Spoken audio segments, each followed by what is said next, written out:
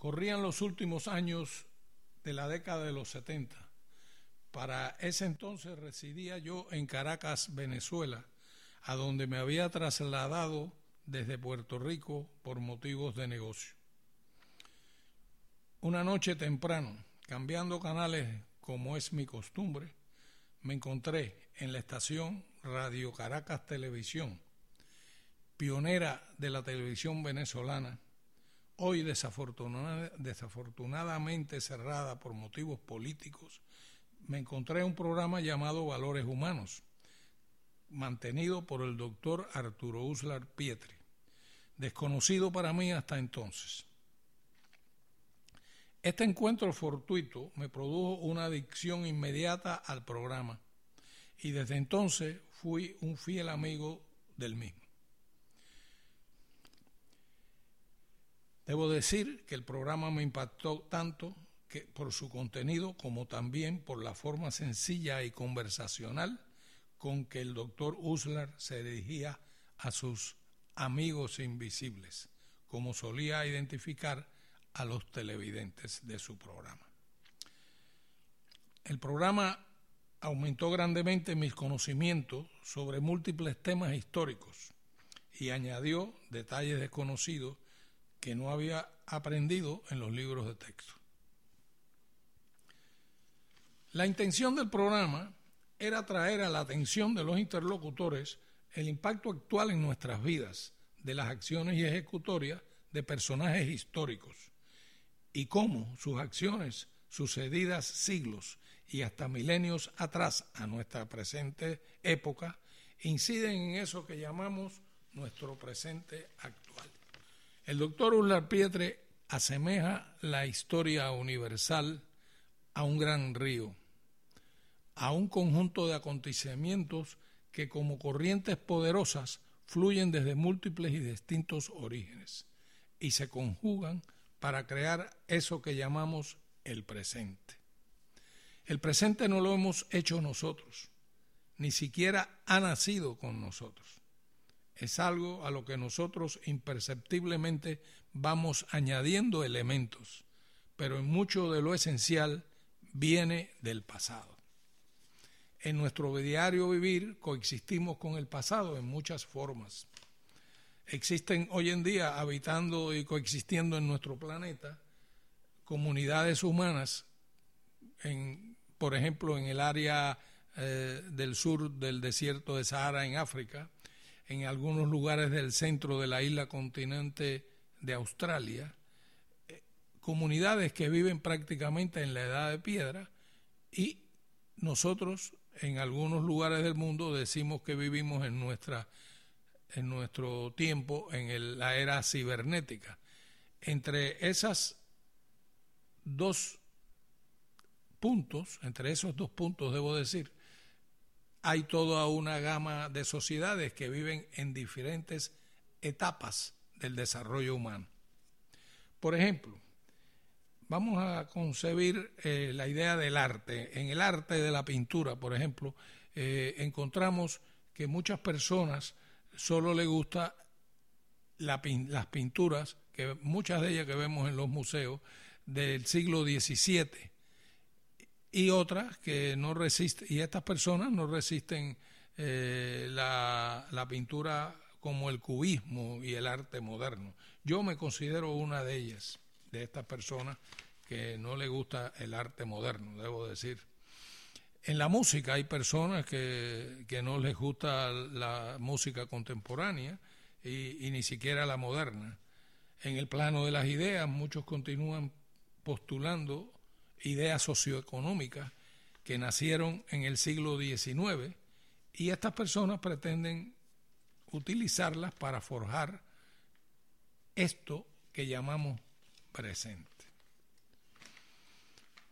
Otro elemento principal de nuestro presente, para muchas personas, constituye el elemento principal de nuestro ser interior. Lo constituyen las ideas religiosas. No tenemos que decir que la mayor parte de estas ideas provienen de un pasado muy antiguo, pero que la naturaleza misma de estos conceptos permanece con nosotros en nuestro presente, y diría yo que en todos los futuros presentes. En este programa intentaremos llevar a ustedes algunas charlas dedicadas a esos eventos seminales en la historia de la humanidad, que confluyen y, como hemos dicho, van formando poderosas, aunque imperceptiblemente, nuestras ideas y nuestras actitudes como individuos, así como la creación de nuestro actual presente. Quiero comenzar con una breve introducción del doctor Arturo Uslar Pietri, quien por la profundidad de sus ideas y su intelecto y su capacidad extraordinaria de comunicación me ha motivado a ofrecer a ustedes estas charlas.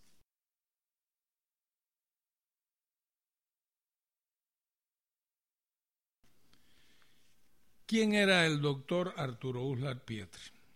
El doctor Arturo Uslar Pietri fue protagonista en su tierra, Venezuela, de muchos eventos trascendentales. Nacido en 1906 en Caracas, Venezuela, falleció en esa misma ciudad el año 2001. Fue, por tanto, observador y comentarista de todos los eventos importantes del siglo XX, tanto en su patria, Venezuela, como en todo el mundo. Fue escritor, abogado, periodista, productor de televisión, diplomático y profesor universitario. Sin embargo, podemos decir que ante todo fue un humanista, intelectual, poseedor de un conocimiento enciclopédico. Podemos decir que en realidad fue lo que solía llamarse un hombre del Renacimiento. Como diplomático, fue embajador permanente de Venezuela ante la UNESCO. Esta organización de las Naciones Unidas está creada para la educación, la cultura y la ciencia. Como hombre político fue candidato a la presidencia de la República de Venezuela, fue ministro de Educación, fue ministro de Hacienda, secretario de la Presidencia de la República y ministro de Relaciones Interiores. Por esta versatilidad podemos juzgar su legado y la amplitud de sus aptitudes.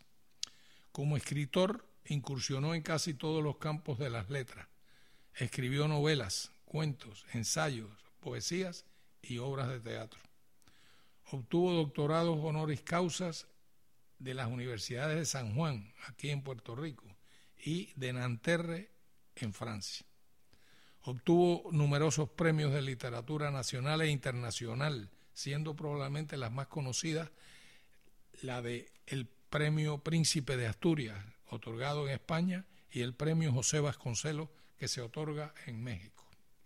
En el 1990 se le concedió la Gran Cruz de la Legión de Honor en Francia.